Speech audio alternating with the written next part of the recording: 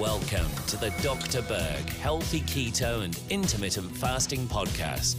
Now, your host, the man taking your health to a whole new level, Dr. Eric Berg. Let's talk about the dangers and benefits of erythritol. Now, what is erythritol? It's a sugar alcohol. It has nothing to do with alcohol.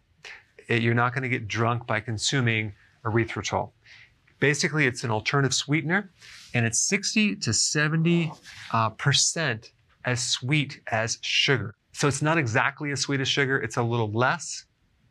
And it does have a kind of a cooling effect when you consume it. As far as the calories go, it has less than 25% of 1 calorie per gram. Like sugar has 4 calories per gram, protein has 4 calories per gram, fat has 9 calories per gram.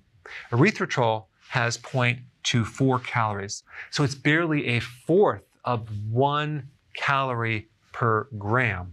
Very insignificant. So in a thumbnail sketch, it's 95% less calories than sugar.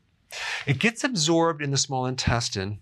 Okay, it gets in the blood, but it gets excreted by the kidney unchanged. So the microbes don't like to eat it, so you really don't have many negative effects with erythritol. It has 0 effect on insulin.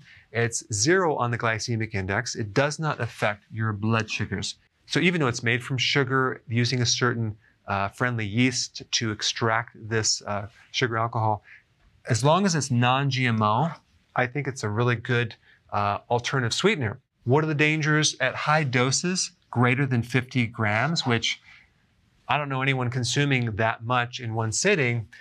You may get some gas, bloating, stomach noise, and it may have a laxative effect. But other than that, there's actually virtually no additional dangerous side effects.